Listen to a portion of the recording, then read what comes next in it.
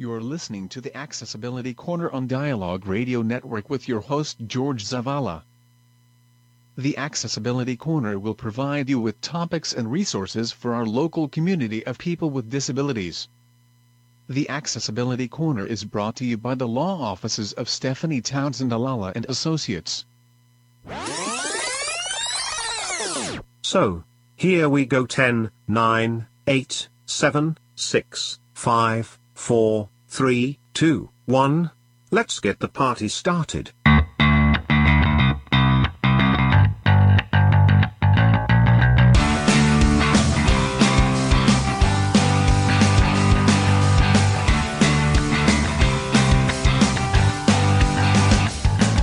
The Accessibility Corner here on Dialogue Radio Network. And the show is brought to you by Stephanie Townsend Ayala and Associates. Today is February the 3rd. Oh my lord. And our special guest today is John Carrillo. We'll be talking to him in a little bit. But first of all, we want to go and play that little called the Accessibility Minute. And this one today focuses on like anxiety, stress mechanism. So Mr. Abel, first of all, good morning, Mr. Abel. Good morning, George. Been an interesting morning again. Yes, we've had a full. I think the whole Congress candidates were here this morning. That was pretty neat. Yeah, it was pretty good. And Mr. Carrillo's here. Good morning, Mr. Good morning. Thank you for having me. And my wife, of course, she's back here somewhere. My wife, aka the Jefe. And so is his wife. Oh, your wife too? Okay. Yes. Yeah, she's here. Peggy. It's Peggy. My better half. Yes, sir. So we're gonna go play that accessibility minute, and we'll come back and talk to Mr. Carrillo and. Hey there, welcome to Accessibility Minute, your weekly look at assistive technology, those clever tools and devices designed to help people who have difficulties with vision, mobility, hearing, or other special needs. If you are looking for products that assist in relaxation or sensory therapy, check out Grandpa's Garden. Founded in 1993, this company offers all natural items to support those with autism, anxiety, depression, and more. From aromatherapy to weighted wearables, they offer a myriad of handmade solutions for different needs. Some examples of what they offer include weighted blankets and stuffed animals, aromatherapy products, hot and cold therapy packs, microwavable clothing, and more. Visit Grandpa's Garden to learn more. For more information, to read our blog, or to drop us a line, visit eastersealstech.com. That was your Accessibility Minute for this week. I'm Laura Metcalf with the Indata Project at Easter Seals Crossroads in Indiana.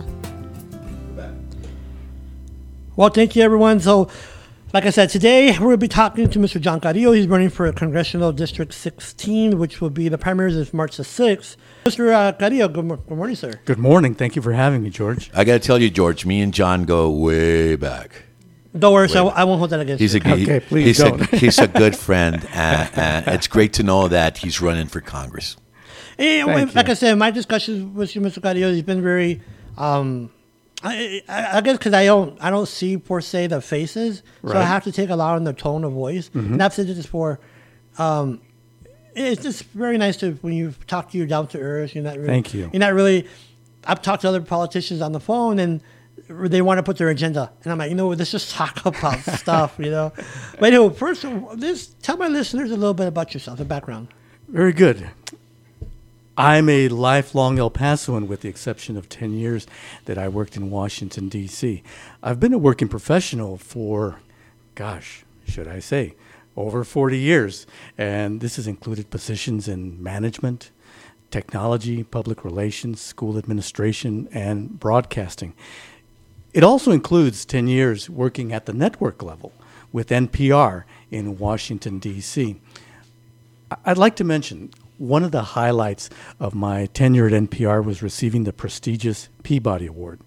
There's only been one. Whoa, you got the Peabody Award? I do have a Peabody Award. I got goosebumps, really? Yes. Oh, wow, I didn't know that. There's only one other person in El Paso, from El Paso, that has ever received one, and that's Sam Donaldson. Yes. That's what I heard. Wow, that's... So okay. I was thinking about wearing it around my neck, kind of like the way Flavor Flav does, but I thought it might be a little bit much over the top. But anyway, I'm very proud of that because I believe that it speaks to the level I am accustomed to working at, which is at a very high level. I'm currently the Director of Development for KTEP, the NPR affiliate here in El Paso, and I'm also a lecturer for the Communication Department. I teach public speaking. As far as my educational background is concerned, I have a bachelor's degree in mass communications and a master's degree in communication studies, both from UTEP. Here's something I'm also very proud of. I was recognized as being the graduate student of the year in 2014, graduating with a perfect 4.0 average. And I honestly believe that it's that combination of education and experience that would allow me to be successful as your next congressman. I had a 0.4. I had a reverse. Not really. Anyway, but NPR I like the NPR, but I'm a personal huge fan of NPR. I have NPR One on my phone. I don't know if you know that show. That it comes on Saturdays. Wait, don't tell me. Wait, don't tell me. Oh, I Yes, love that show. yes. So NPR, and that's kind of good because that's kind of, you're used to giving out that information in NPR, so that's a good thing. Yes, absolutely. I've always viewed NPR as actually being the best news source, bar none, whether it's radio or TV. They tend to be very unbiased, and they will dedicate the amount of time that any given story necessitates. You take a look at TV, for example. The longest story that they'll run is maybe a minute and a half, 2 minutes.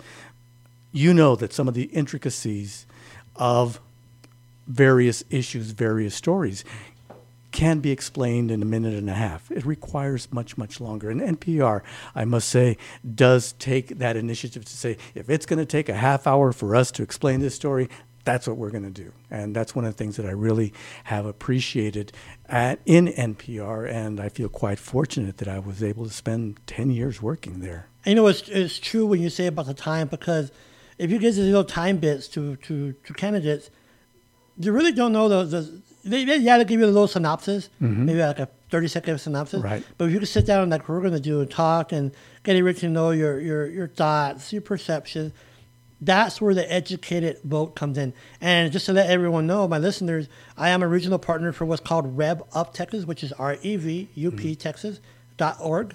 And it's a nonpartisan initiative through the state.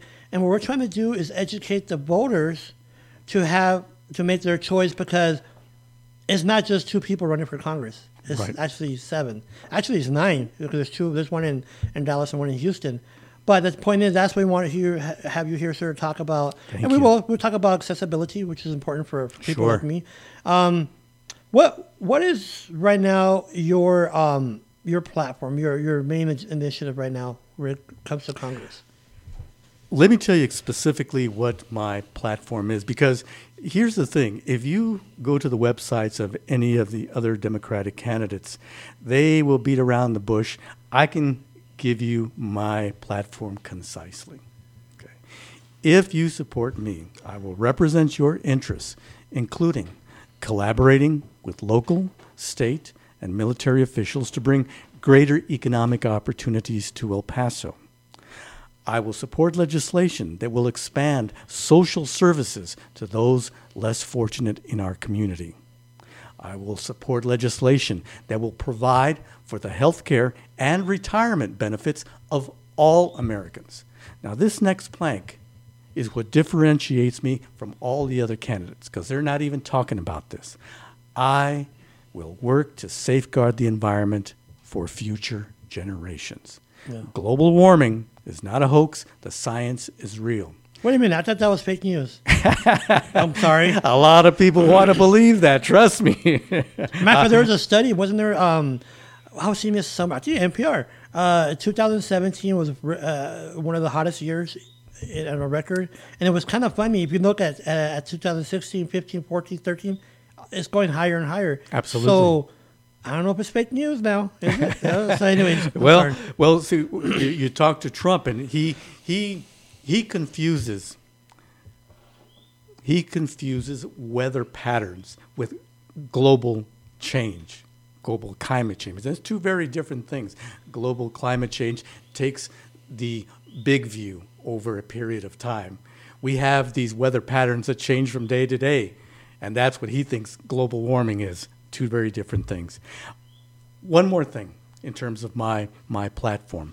I want to go to Washington to educate Capitol Hill on the importance of border issues such as free trade and open immigration. Now, San Antonio, It's not a border town, is it? But no. I keep hearing that. I don't know why they say they're a border town, but one thing, one past thing about the environment, it came on this morning actually, that there's studies shown, Mr. Carrillo, that the polar bear may fast be extinct because the way the Arctic is melting. Yes. That they actually have to use more energy to hunt, and that is scary when you really think about the impact.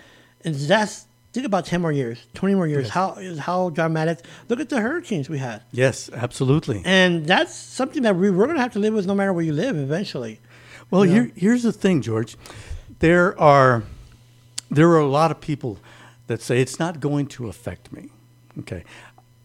I look at myself, and if I'm lucky, I may live another 20 years or so. Well, maybe a little bit longer. I have a 99-year-old mother, so there you go. So I may live longer than that. But the fact of the matter is, when it comes to global warming and its effects on our environment, maybe I might not have to deal with it.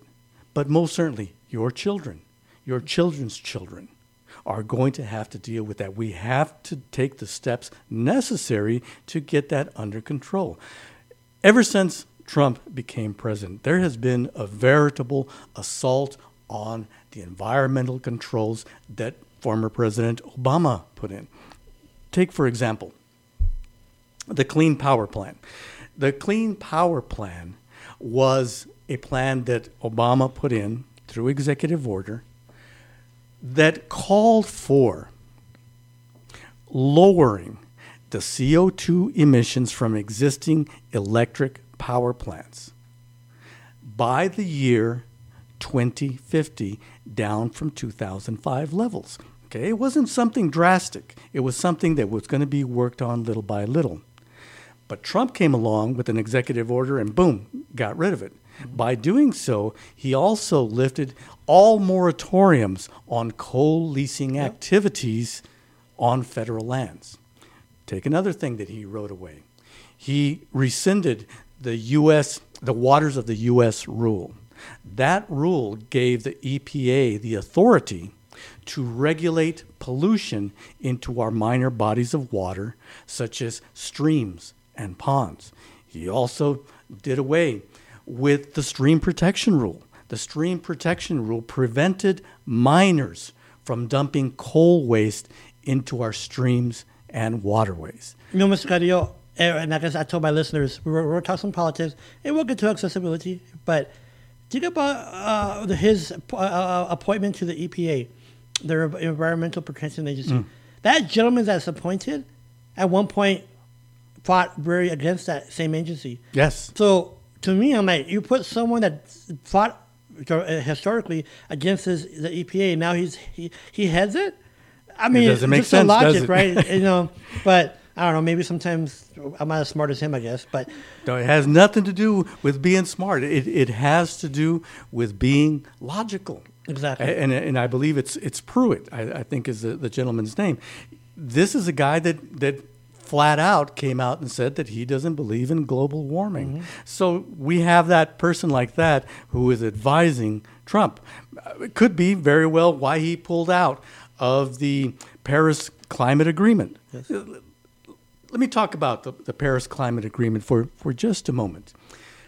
When Trump was first elected and came into the presidency back in January, at that time he said, we're going to pull out of the Paris Climate Agreement. And it was very interesting because at that time, we became the only major country, or let me backtrack, one of a couple of other major countries that were not a part of it. The other one was Syria, because they're in the middle of a civil war, mm-hmm. and I believe the other one was Nicaragua. And the reason that they did not become a part of it is because, obviously, Syria's in a civil war, Nicaragua, because they thought the goals were not stringent enough. Now, since then, to right now, Syria and Nicaragua have both become part of that agreement. Out of 200 countries, the United States is the only one that is not a part of the Paris Climate Agreement. And that tells you a lot there, Mr. Carrillo. And you know how you said earlier about the president having that systematic approach to, or taking away or dismantling what Obama has done regarding the environment. Mm-hmm. I'm going to say this too. Now we're going to go a little bit into advocacy or accessibility. Mm-hmm. We'll go back to politics. In my opinion, President Bush, or President, I call him 45. Number 45 has systematically gone after my population, which is people with disabilities. Right. And I'll tell you why. Last year, he proposed stripping Medicaid, not Medicare, but Medicaid, of $880 billion. Mm-hmm. Medicaid is very essential for persons that have a severe disability where Sure. they need that personal care attendant, they need those community based services.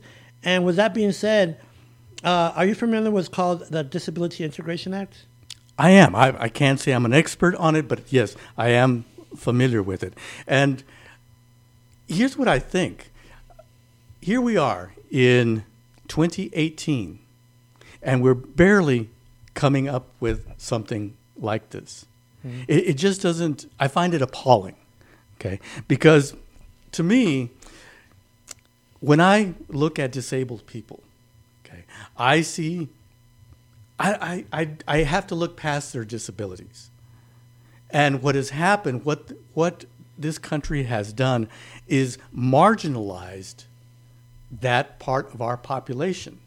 They've been marginalized because of their disabilities, but then they're also being marginalized because they're saying, no, you don't belong out here with the rest of us. You belong in an institution. And that's crazy. Just for my listeners, the Disability Integration Act, what that does, it's a bill. It's currently, it's in the committees. It hasn't been introduced yet.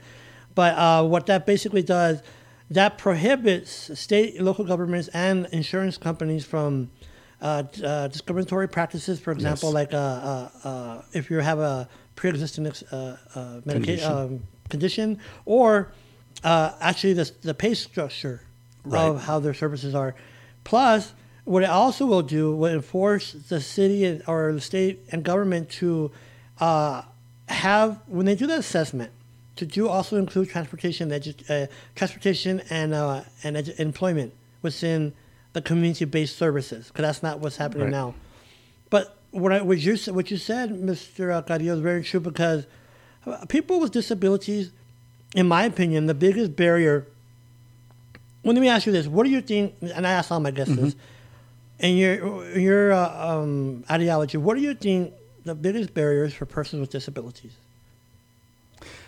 I have to believe it's a couple of things, and so I can't choose any particular one.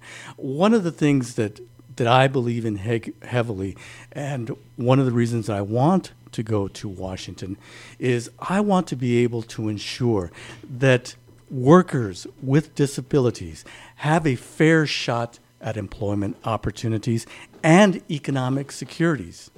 And you know what? It's funny you say that, because I'll tell you my what I think is the biggest barrier. But going back on employment, I've been looking for employment for two years, and what for me, they see my disabilities, they don't see my abilities. Exactly. I worked at the Department of Labor. I was one time a federal employee. I worked at the Workforce Solutions Borderplex. But when they see me coming in, they only see my walking stick, my white cane. Sure. So my biggest, what I think is the biggest barrier is perception. Sure. Because once they go on beyond that perception, they understand who I am and what I am. For example, as you know, we'll be talking about later, Access 2018, which you will be participating. Yes. When I meet people, they're like, "You're blind." They're surprised. And I'm like, okay, that's a good thing, because that means I'm educating them. I'm going beyond my perception.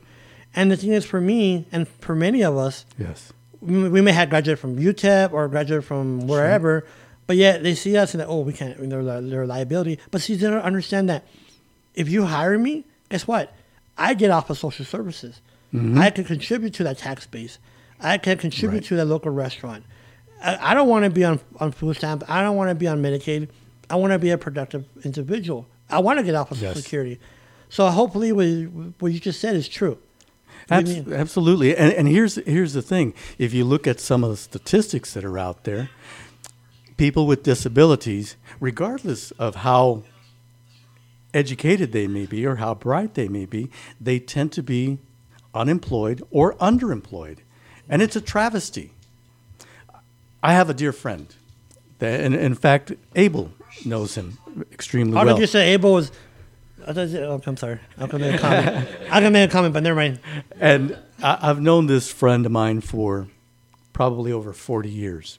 Yeah, he used to be a former boss of mine on at least a number of occasions. He is now disabled. He lost one of his legs to diabetes, and he's also visually impaired. Yet he is still an extremely, extremely bright person. Wants to work, has the will to work. Nobody will give him a shot. Nope.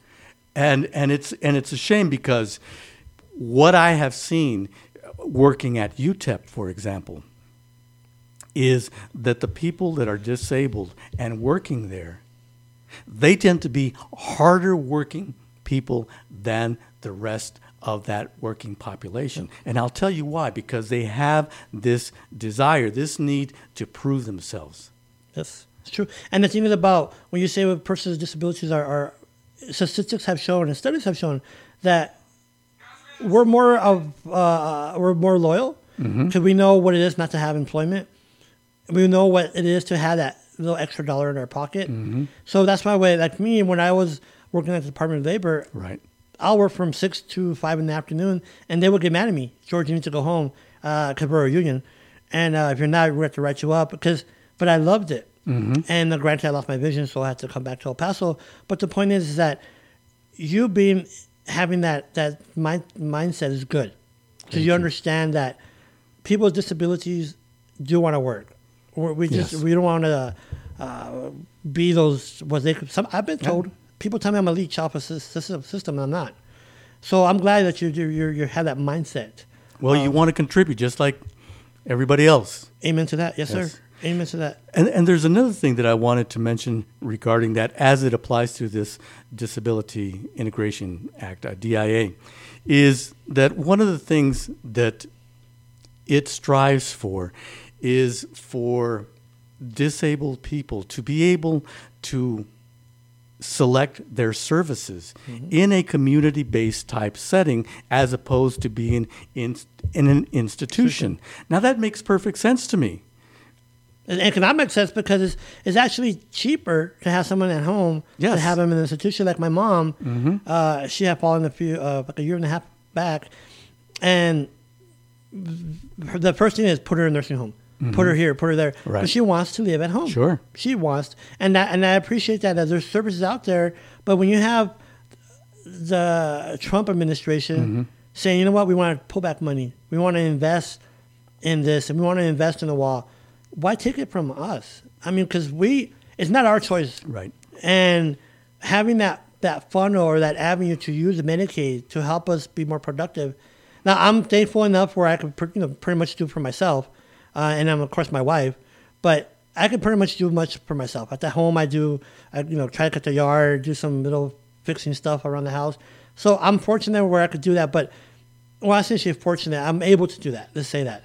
But I have friends that don't. They have to have someone there literally 40 hours a week to help them get dressed, to eat, to go to the restroom. Sure. So when you take away that money, that lifeline, what are they supposed to do?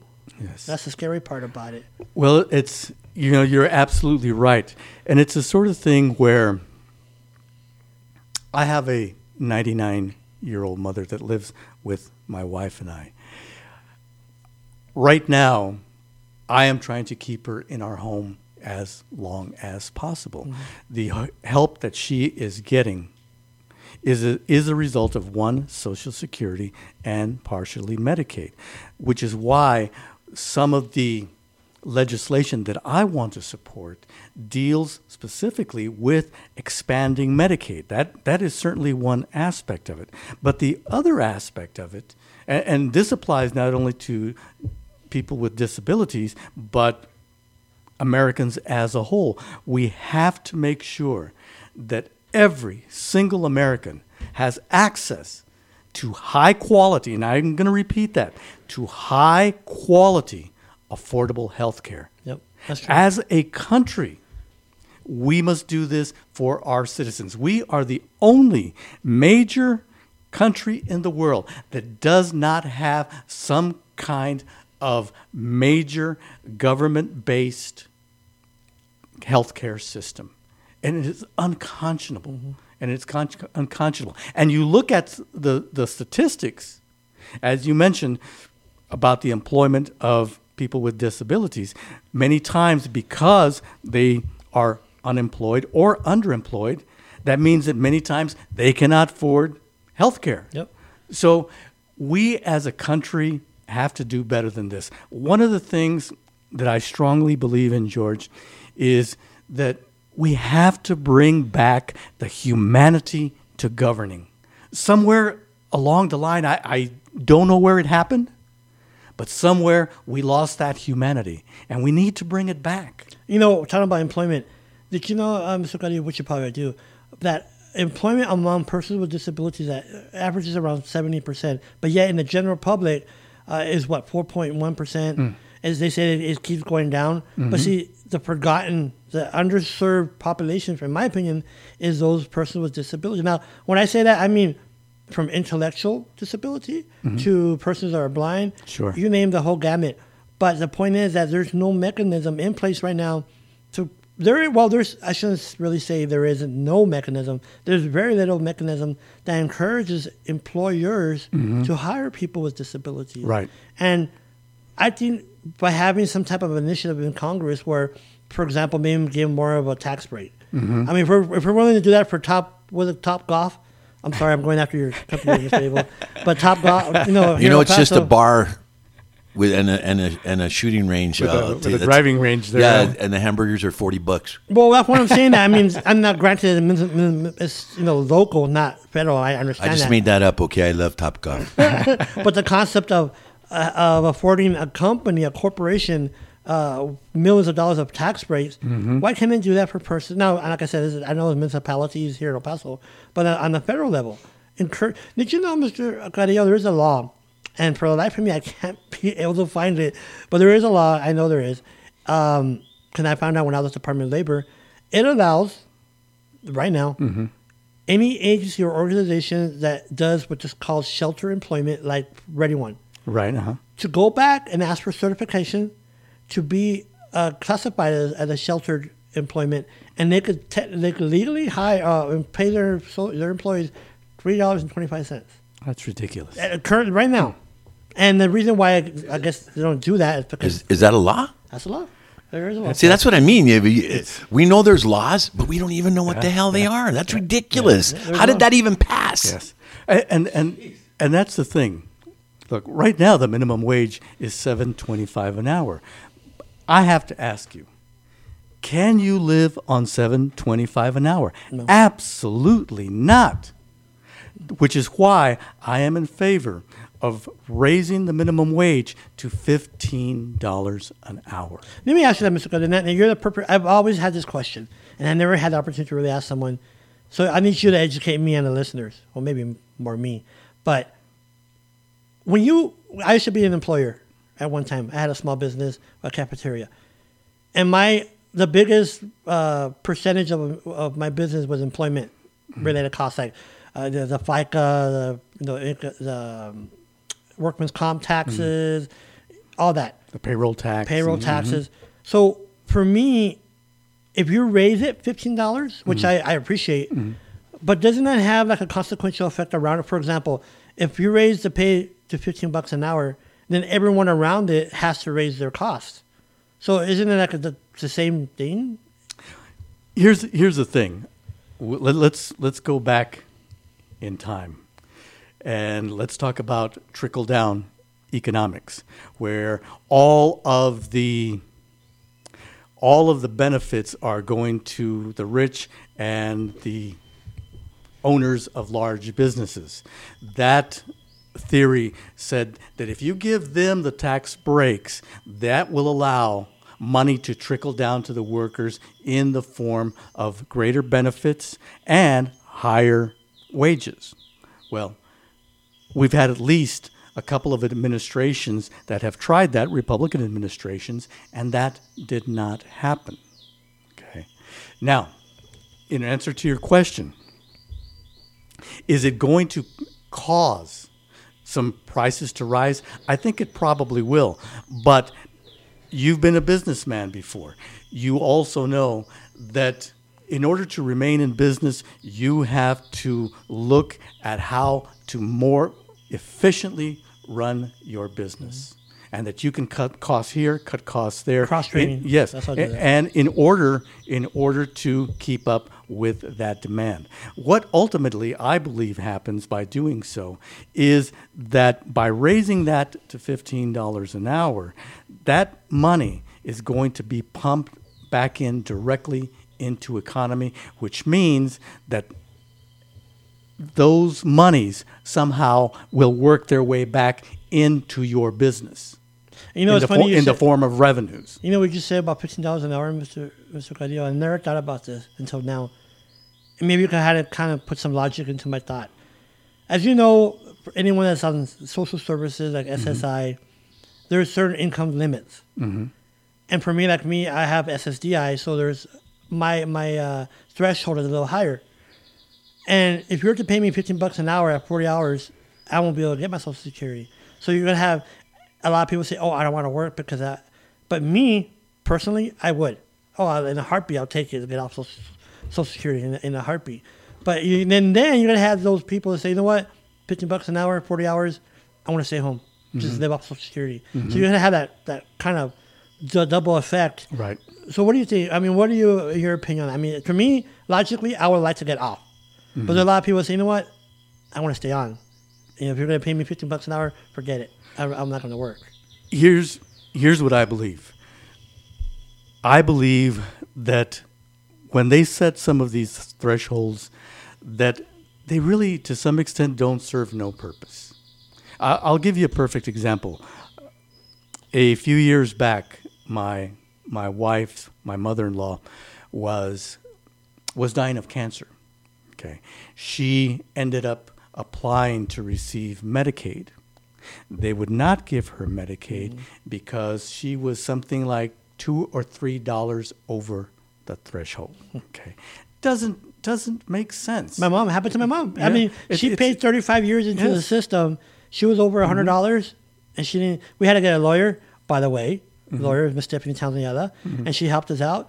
But isn't that absurd? It is, and here's the thing: we have in the government, for example, the federal government, people who retire from the military at a fairly young age, and then they go to work as a government contractor, or sometimes directly with the federal government. They're known as double dippers. Yeah. Okay. What would be wrong?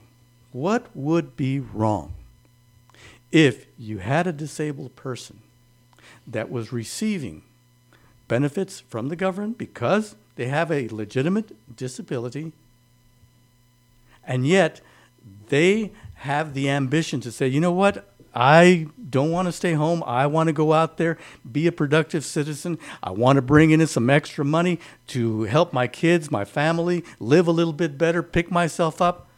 What is wrong with that? And, you know, some people say that that those social services like SSI and SSDI are entitlements. It's not. I started working, believe it or not, when I was 15, 1-5.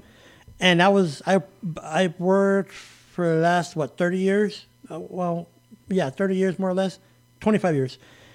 I put my money into Social Security. So the money I'm getting now is what I paid into the system. But at the same time, is it fair that I want to go work and they want to take it away from me? Right. You know, and that doesn't really make logical sense, like you said. Most of the people that I have run into who are disabled want to be productive citizens. They don't want to stay home. They don't want help from the government. They would rather be out there working. Yep. And that's the reality. I know when I was working for the government, they said you might lose your Social Security. That's fine. I have no problem losing it. At the end of the day, like you say, Mr. Carrillo, and I appreciate you want to look at the person's abilities, Sure. not their disabilities, and I understand that we want to be productive members in society, like anyone else. Sure. It doesn't matter, like I tell business owners, you want people to come to your business that have a disability. Mm-hmm. And I'll ask you a question. I'll ask you, Mr. Carrillo. No matter if you're black, brown, short, tall, fat, skinny, with or without a disability, is our money the same color as everyone else? Is it green? Absolutely. Exactly. So we want to be those economical drivers as the same society. So, but I do appreciate that you've done some research on the DEA or DIA. I was thinking about the CIA. I'm about that gentleman before. That was the other guy from earlier. I was afraid he was taking pictures or something. I know. That's why when I was outside, I got scared early. His bow tie or something. But you took that initiative to do that, some research on the DIA, because that's very important legislation that hopefully will pass. Yes, it has some. I think Schumer was the first to sponsor it, yes. And then Sensenbrenner in the House. Yes. Yeah. So we'll talk about another bill that I think is kind of a counteractive to the ADA a little bit more. How much time do we have, Mr. Abel? You got 5 minutes to bottom of the hour, and then we'll break there. Great. We'll break, and then we'll come back and talk about the HR 20. But let's talk a little bit more about your platform. Now that we have a little bit like 5 minutes. I've heard Finbach this morning. I heard the other gentleman. I didn't catch his name. What's your take on immigration? Immigration. We really have to look at immigration. I believe in an open border. Okay. We take, for example, DACA. Okay. We have to find a pathway for the dreamers. And you can look at it from two different angles. One, of course, is the humanitarian aspect of it. Should we be breaking up families? Absolutely not. That is not the American way. We cannot, as a country, punish the dreamers for the actions of their parents. The dreamers came over here not of their own free will. They came here because their parents brought them, because their parents wanted a better life for themselves, a better life for their kids, a better education. They were in search of the American dream, just like we are. Yep. So we cannot punish them for the actions of their parents. But let's look at it from another angle. Let's look at it from the angle of economics. Okay. There was a recent report that was put out by the Perryman Group, which does analytics here in the state of Texas. This report indicated that dreamers produce $494 billion a year in output. Repeat What? that? Can you repeat that again? Yes. Holy cow. Yeah. And How much? $494 billion. Wow. And they take in $117 billion in income. Guess where that income is going? It's going out into our economy. Mm-hmm. The dreamers are already a part of this country. Let's fully integrate them. Make them a part of this society permanently. Now, that being said, I am not saying that we should not have a secure border, but we have to look at the priorities of that border. And it is not trying to stop people from crossing over. You know where we need to place our priorities? It deals with drugs crossing over and the cartels. You talk to ICE agents, you talk to Border Patrol agents, and they'll tell you the exact same thing. Now, I'm confused, Mr. Carrillo. I'm kind of being facetious here, but the border wall, I thought Mexico was paying for that. Just an opinion. I don't know. That's a good one. I know, but anyway. You know what the peso is right now? It's like 18-1. Even if you get them, you're going to need to bring them in by a boat. But you know, I had a time when I had a short time when I worked at the detention center there in Montana. Yes. At that time, they had 1,000 detainees, and they had them by colors, you know. And the blues were the ones that were going to be sent back. This one I could see when they were going to go back to their origin, the country of origin. And I remember the one man, I'll never forget this, because everybody's talking about, send them back to Mexico, go back to Mexico. This one gentleman, he was a white man. He was from England. He had an accent, of course. Right. He walks in, and I was there in the processing center. I didn't work for ICE, but I was the job I did. Right. He was crying. She's like, what am I going to do? I don't know no one back in England. I was brought to the U.S. when I was a kid. And he had graduated from school. The whole works. He had a family. He's like, what am I going to... I don't know nobody there. So I started thinking, and this is back 10 years ago. So I'm like, wow. And it's just think about that. We're sending these individuals back. Like you said, they came when they were kids. They had no choice. Yeah. Either Never knew another country. No. So they come here. They thought they're from here until they find out later they're not. And until they're in their 30s and 40s. And guess what? You're going back to your origin, country of origin. What's happened? You had to go back to Iraq. Well, we're going to go on a break. You've been listening to the Accessibility Corner here on Dialogue Radio Network. And we'll go and catch you on the other side of this break.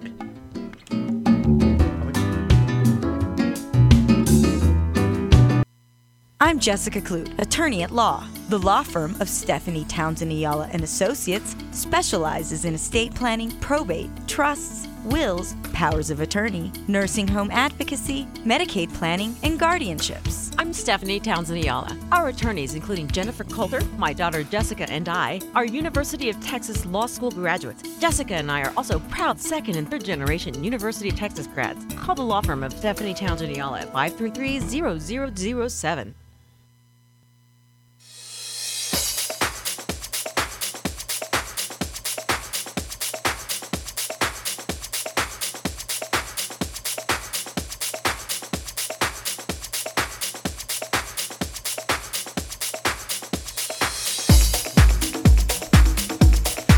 And you're listening to the Accessibility Corner here on Dialogue Radio Network, which is brought to you by Stephanie Townsend Ayala. What is that song? I like that. I'm going to start dancing here. Sorry, Mr. Carrillo. Wait, watch it. It gets into it. It's like Colombian. Listen to this part. Right? We like this kind of. Reminds you of KXCR. There we go. Oh, yeah, I'm sorry. I like that music. You chew me up by that. I get distracted very easily. It's called bumper music. Is that what it's called? Okay, I like that music. Well, anyways, we're back here with Mr. John Carrillo. He's running for Congressional District 16. But you know what? Before we go further, Mr. Carrillo, just give me a minute. I want to talk about Access 2018 before. I don't want to lose time on that. Okay. 2018 Super Thursday, we're having it in coalition with the El Paso Community College Government Association. And when I say we, the United Advocacy of El Paso, a group that me and my wife have. And it's 7 candidates have confirmed, 5 Democrats, 2 Republicans. It will be on February the 15th from 6 to 8 p.m., 9050 Viscount, the APCC Administration Building A auditorium. What's your... We kind of touched on it a little bit right now earlier about the $15 an hour. What's your platform on jobs? Here's where we need to be on that. Obviously, we know that our economy has not recovered from the recent recession. And we've had various presidents. I think Obama took the right steps into recovering. I think more needs to be done without a doubt. So what do we need to do? We need to create jobs by investing in our infrastructure. This is very much what FDR did during the Depression with the Work Progress Administration, Works Progress Agency or Administration. Yes. And that's exactly what he did. He ended up putting millions and millions of people back into work by developing or investing in the infrastructure. And that is something that we as a country have to do. In addition to that, we should be investing in renewable energy sources. Why? Because that's where the new high-tech jobs are. Here's the thing. Trump believes that the jobs are in coal mining. They are not. If you take a look at the statistics, the entire number of jobs that were created by him taking some of the regulations off coal mining, it only amounts to under 200,000 jobs, more like between 150 and 180 jobs. Now, and that's not just coal miners. That's everybody, secretaries and all kinds of things associated with it. But you take a look at the jobs that are being created through wind energy, solar energy, those sorts of jobs, these renewable energy sources, we're looking at about 600,000 jobs. So that's where the new jobs, that's that new growth area that we should be looking at. And that kind of correlates to the environment. Yes, absolutely. Most definitely. And along with that, because we have these jobs, we have to improve the quality of jobs. How do we improve the quality of jobs? We improve the quality of jobs by raising that minimum wage to $15 an hour. I find it horrifying that we have Americans living in the United States who are working full time and are living in poverty. Yep, I'm into that. It does not make sense to me. I saw an interesting statistic not too long ago. It indicated that approximately, if I remember correctly, over 80% of men and about 66% of women are working more than 40 hours a week to make ends meet, and sometimes without overtime pay or benefits. Or there are some people that have 2 or 3 jobs just to make, like you're right. Yeah. I know my aunt at one point, she had like 2 jobs. Her husband had like 1 full-time and 2 part-time just to keep, the quality of life. Like Miss Lil Limon once said, she wants a living wage. Not the minimum wage, but a living wage. Yes. Which is what? $15 an hour. $15 an hour. That'd be awesome. Now, I'm going to kind of segue a little bit into something. If we have money, like you said, we'll spend it. Yes. It's a trickle down effect. So if I have an extra $15, I'm going to take my wife to go eat. Yes. And the way I am, probably Chico's Tacos. But the point is... Hey, right? Nothing wrong with that. But the point is, when I go to a place of business, I might have some barriers, or a bunch of our friends use wheelchairs, and they have the greatest percentage of barriers within the private sector. And there's this bill that's now this one has been introduced. It's gone beyond committees, and it's called the HR 620. Are you familiar with that? Is it the same thing as the ADA Education and Reform Act? Yes, sir. Okay. Yes, I am. Again, I'm not an expert on it, but I am somewhat familiar with it. Now, I have to tell you that I have a problem with it. Okay. And my problem is this, and again, I defer to you because you are an expert, but it seems to me that they are putting the responsibility or the onus on the disabled person who is making a complaint about any given facility, right? They're saying, okay, you're the one that has to file the complaint. You have to be specific as to what that complaint is, right? And then you're the one that has to prove it.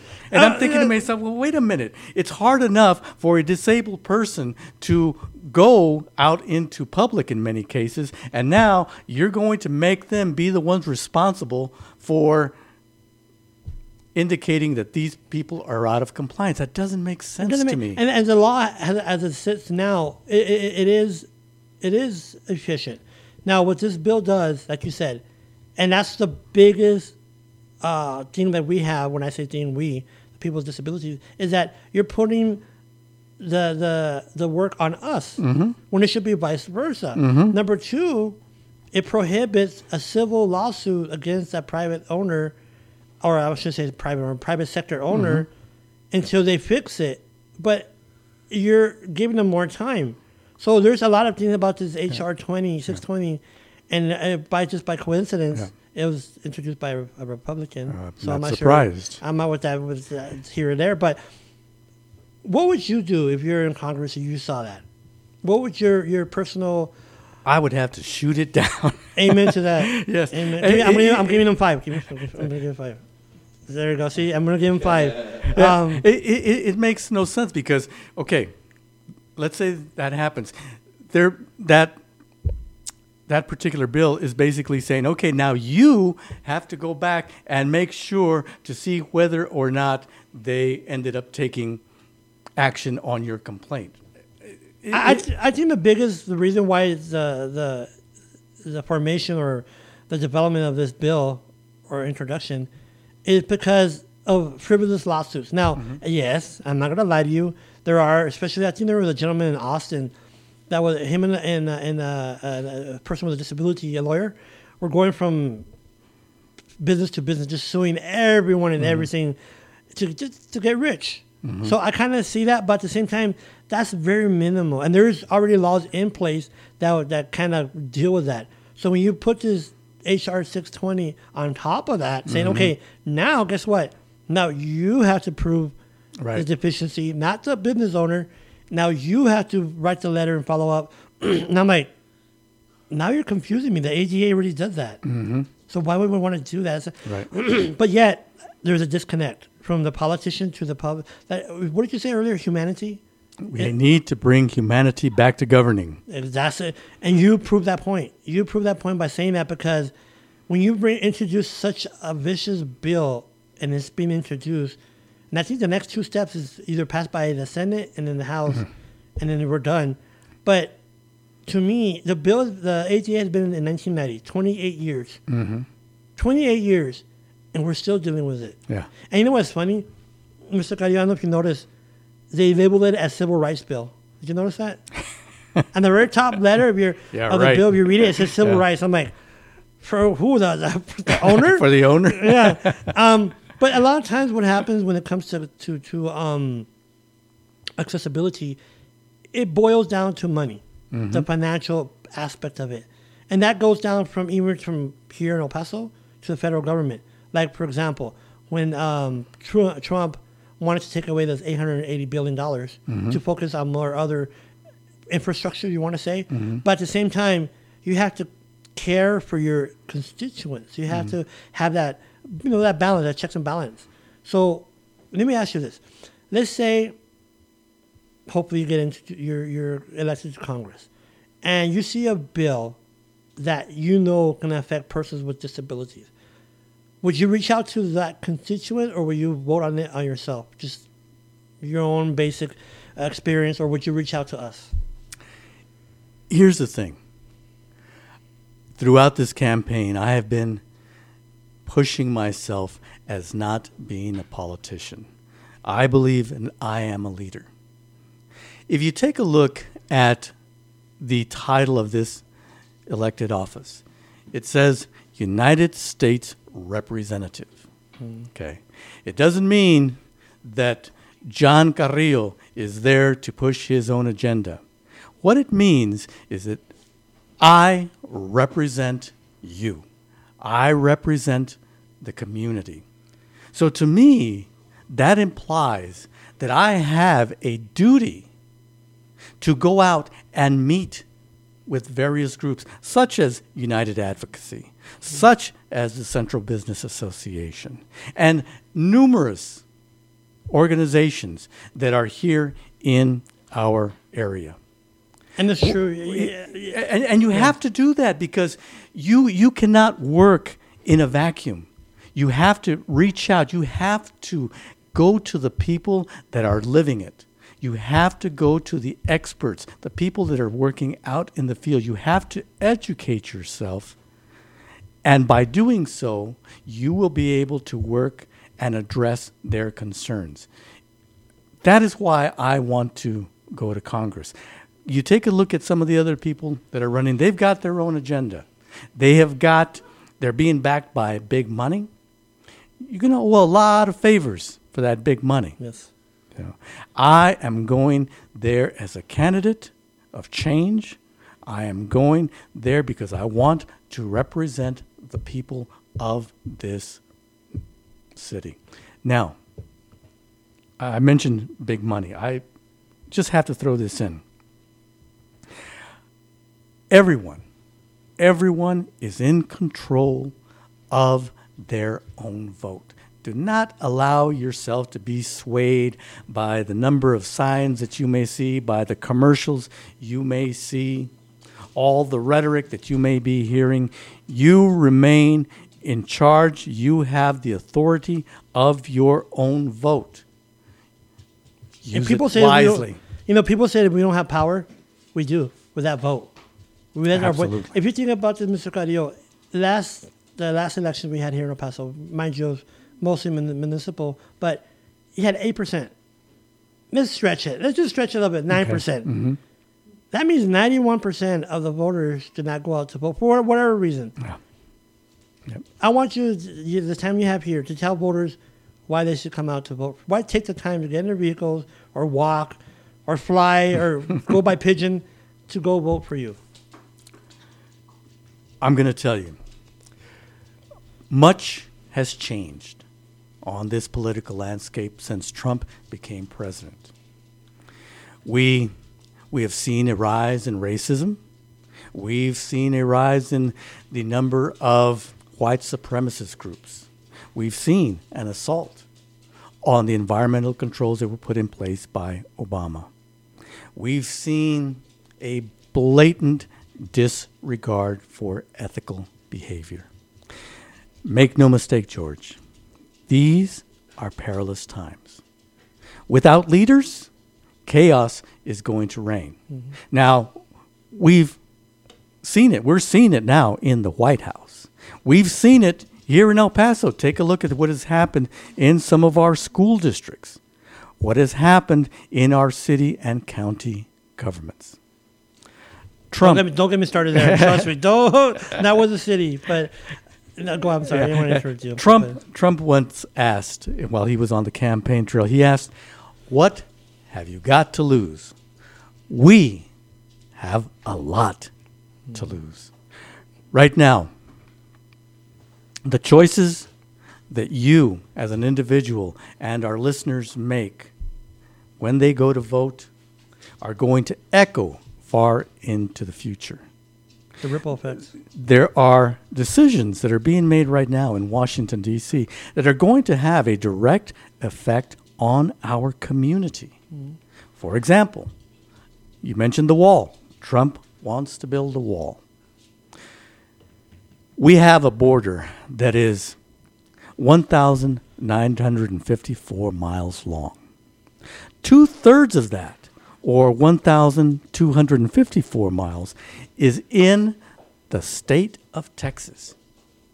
Guess who has the most to lose if we build a wall which is going to be detrimental to trade between the U.S. and Mexico? Absolutely crazy. 20 billion, is it? How much was it? Well, asking for? I'll tell you. Yeah, about 19, is it billion or trillion? I don't even remember now. But it's crazy that we're spending money on something that people do not want. Okay. Trump, of course, the Republicans in general have been trying to get away, or rather do away with Obamacare. Doing away with Obamacare could put as many as 26 million Americans in jeopardy of not having access to health care. Let's talk a little bit about the border, because we're right here. We're right here on the border. There are many, many economic reasons, aside from the humanitarian reasons, which we've already spoken about. But let's talk about the economic reasons as to why we do not need a border. Okay.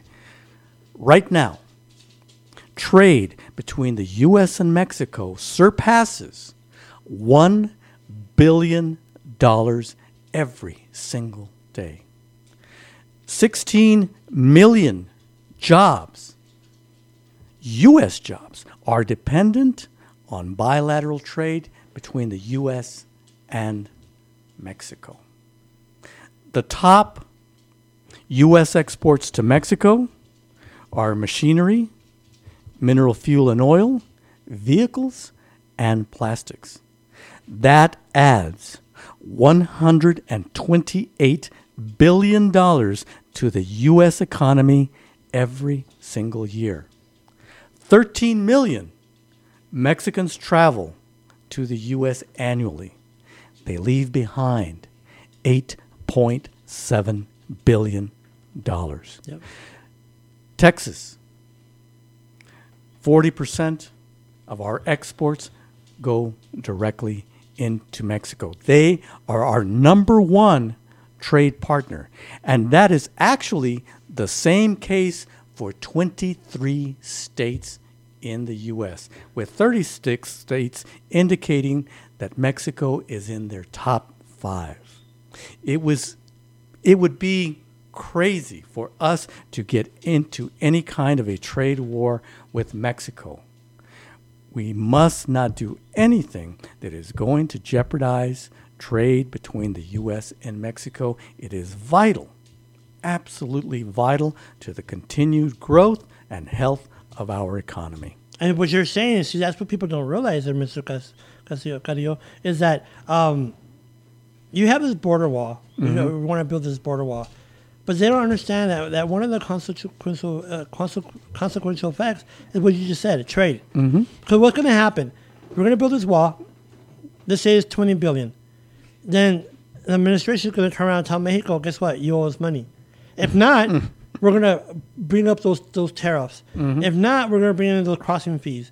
And so what's going to happen? Mexico can say, you know what? We're not going to deal with you no more. Yeah. So that people don't realize that there is some effect to this. Absolutely. And not only that, the psychological effect, because now you're going to have this animosity between us and Mexico because of the wall. Yeah, absolutely, because they can turn around and slap the same kind of tariffs. Right now here in Texas, just right here in Texas,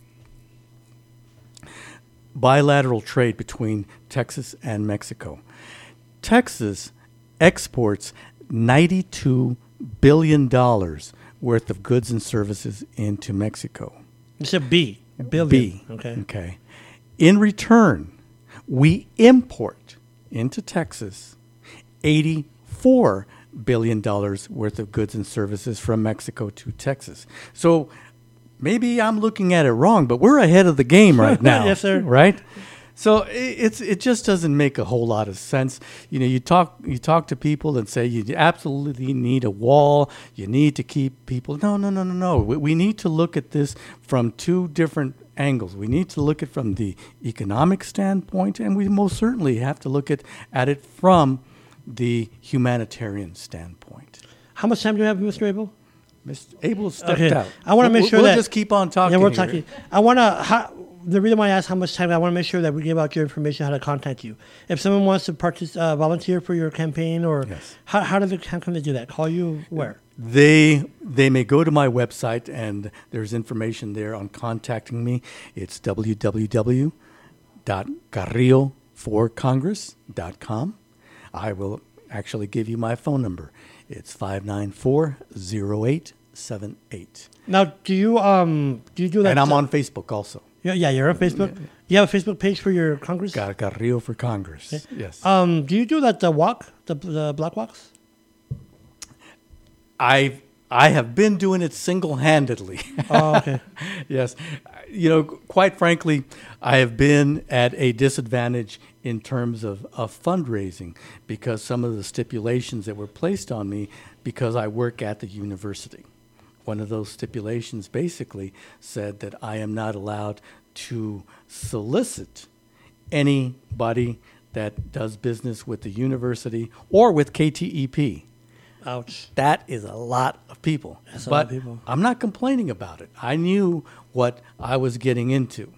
And in spite of that, everybody that I have talked to, everybody that I have come in contact with has been extremely responsive to my views. So that I am actually very, very confident that I'm going to do well in this election because it goes back to the whole thing. It's not about money. It's about your vote. Exactly. Now, I don't know if I asked you this before, and I apologize if I did. If I did, I want the listeners to have a kind of a refresh if they really are tuning in. Why? What made you? What was that little? Is there like a aha moment for you to run for Congress? Wow. There's a couple of reasons actually. I remember my wife and I, Peggy. sitting at home watching the elections return during the presidential election. And I remember we got up the next morning and were surprised that Trump had won. We ended up taking his election very, very personally because of everything that had transpired. His literal harassment of women, his disrespect for women, making fun of disabled people. The reporter? Yes, the reporter. And all of this rhetoric about talking badly about minorities and all of these things. And it was just a bit much for me. But then something else happened. And that was when I saw the quality of two of the people that were running for Congress, who are what are considered the front runners. And it was at that point, I remember distinctly getting up that morning, and my wife and I are sitting at the kitchen table, and we're having a bagel and coffee. And I look over at her, and I tell her, I'm going to run for Congress. And there was a moment of silence. And she looks over at me. She says, "You're going to what?" I said, "I'm going to run for Congress." Yes. And she was the first one to jump on board. She says, "Good for you." You know, it's funny because and I'm in some ways I'm serious about this. Someday, because you know how you probably have this in your head, Mr. Carrillo, that if I don't do it, I don't want to be later on in life. Mm-hmm. Should I have done it? Could I have done it? Mm-hmm. And the reason I say it because I had the same conversation with my wife, not about Congress, of course not, but running for city council in the future. It's because you see things, you have it in your heart to make that change, and sometimes it takes a non-political person to do it. That we don't have that background, we don't have a big supporters, or we don't have that experience when it comes to being a politician. But you know what? We have experience of being the El Pasoan. Absolutely.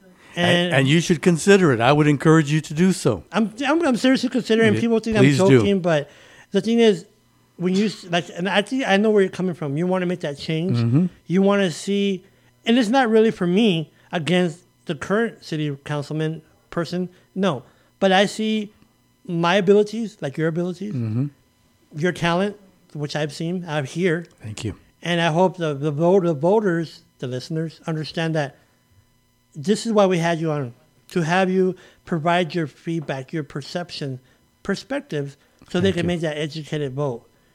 And hopefully, like you said, February the 5th is the deadline, I believe, for the early elections? Well, to register to vote is coming up on the 5th, and then early voting starts February 20th. Okay. And then March 6th is the big day. That's a big day. Yeah, for the primaries, yes. That's a Tuesday? That's a Tuesday, yes. Are you going to work that day, or are you going to be home? No, I have to work. I got to keep the money coming in. I hear you. But my wife and I guarantee you, we will be out there in line waiting to vote, yes. So I know we only have a few minutes left, Mr. Carrillo, and your parting thoughts, your go away to every kind of things of you the rest of the day. Tell us in your thought, in your voice, Carrillo for president, for Hey, Congress. Thank you. Hey, Carrillo for Congress. Wow, that would really be something. That would be it? neat. But and I know you said a little bit right now, but in your elevator speech, my elevator speech. Yes. Here's what I would ask everybody to do. Take a look around you and see what the other candidates have to offer. Because quite frankly, none of them really even have a platform. My platform has been out there from day one. For people to look at, for people to criticize, and for people to jump on board. Give me that website one more time, sir. www.carrilloforcongress.com. Okay. And I would say, look at what each candidate has to offer. Also very important, take a look carefully on their past record. Have they had a record of achievement? Have they had a record of being deceptive with the public? Because all of these things matter. And based on that, not because somebody's your friend, not because you know them from something or because somebody did a favor for you, based on those facts, vote what is right. Amen to that. Yes, because that vote, this next election, as I mentioned, is going to echo far into the future. And I think make the right choice. I think Trump is kind of influencing a lot of people on that perspective. Hashtag voter resolution. I know Mr. Abel. Abel. Yes. There's a link on the website to vote or to register, isn't there? I think there is. Yeah. I did put the information that was out that you had till February the 5th, which is Monday, to register and get your bullet. Yeah, get your bullet. So, Mr. Carrillo, and then I do appreciate you taking time for that to be on this show, the Accessibility Corner, and also you're the first to jump onto and matter of fact, you're the first person I called, the very first person to Access 2018. You jumped on. You actually helped in the background. Yes, I did. Yeah, you I was glad to do in that. The background. I was glad to do that. And I do appreciate that, Mr. Carrillo.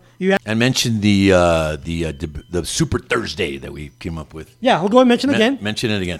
Thursday, February the 15th, Super Thursday. Thanks to Mr. Oh, by the way, Abel is going to be the moderator. So you're not supposed to tell. Oh, okay, I'm sorry. I want to see shock and awe. I'm going to be in the back of the room with my spitballs and my little spinning them. All right. Thank you so much for today, George. I've really enjoyed it. It's 6 to 8. They're at the EPCC Administration Building A auditorium. As you notice, I'm saying it slower. 9050 bike count. Hopefully, everyone comes out. I will start putting these podcasts once I get them back from Abel on my website, which is www.theaccessibilitycorner.com. And I also distribute this, of course, through Facebook, Mr. Carrillo. I have a big, I have an email list. Don't worry, you'll get a lot of exposure. Excellent. Unlike I appreciate the local media. But anyway, yes. You've been listening to, of course, John Carrillo here on Dialogue Radio Network. Thank you. And see everyone next week.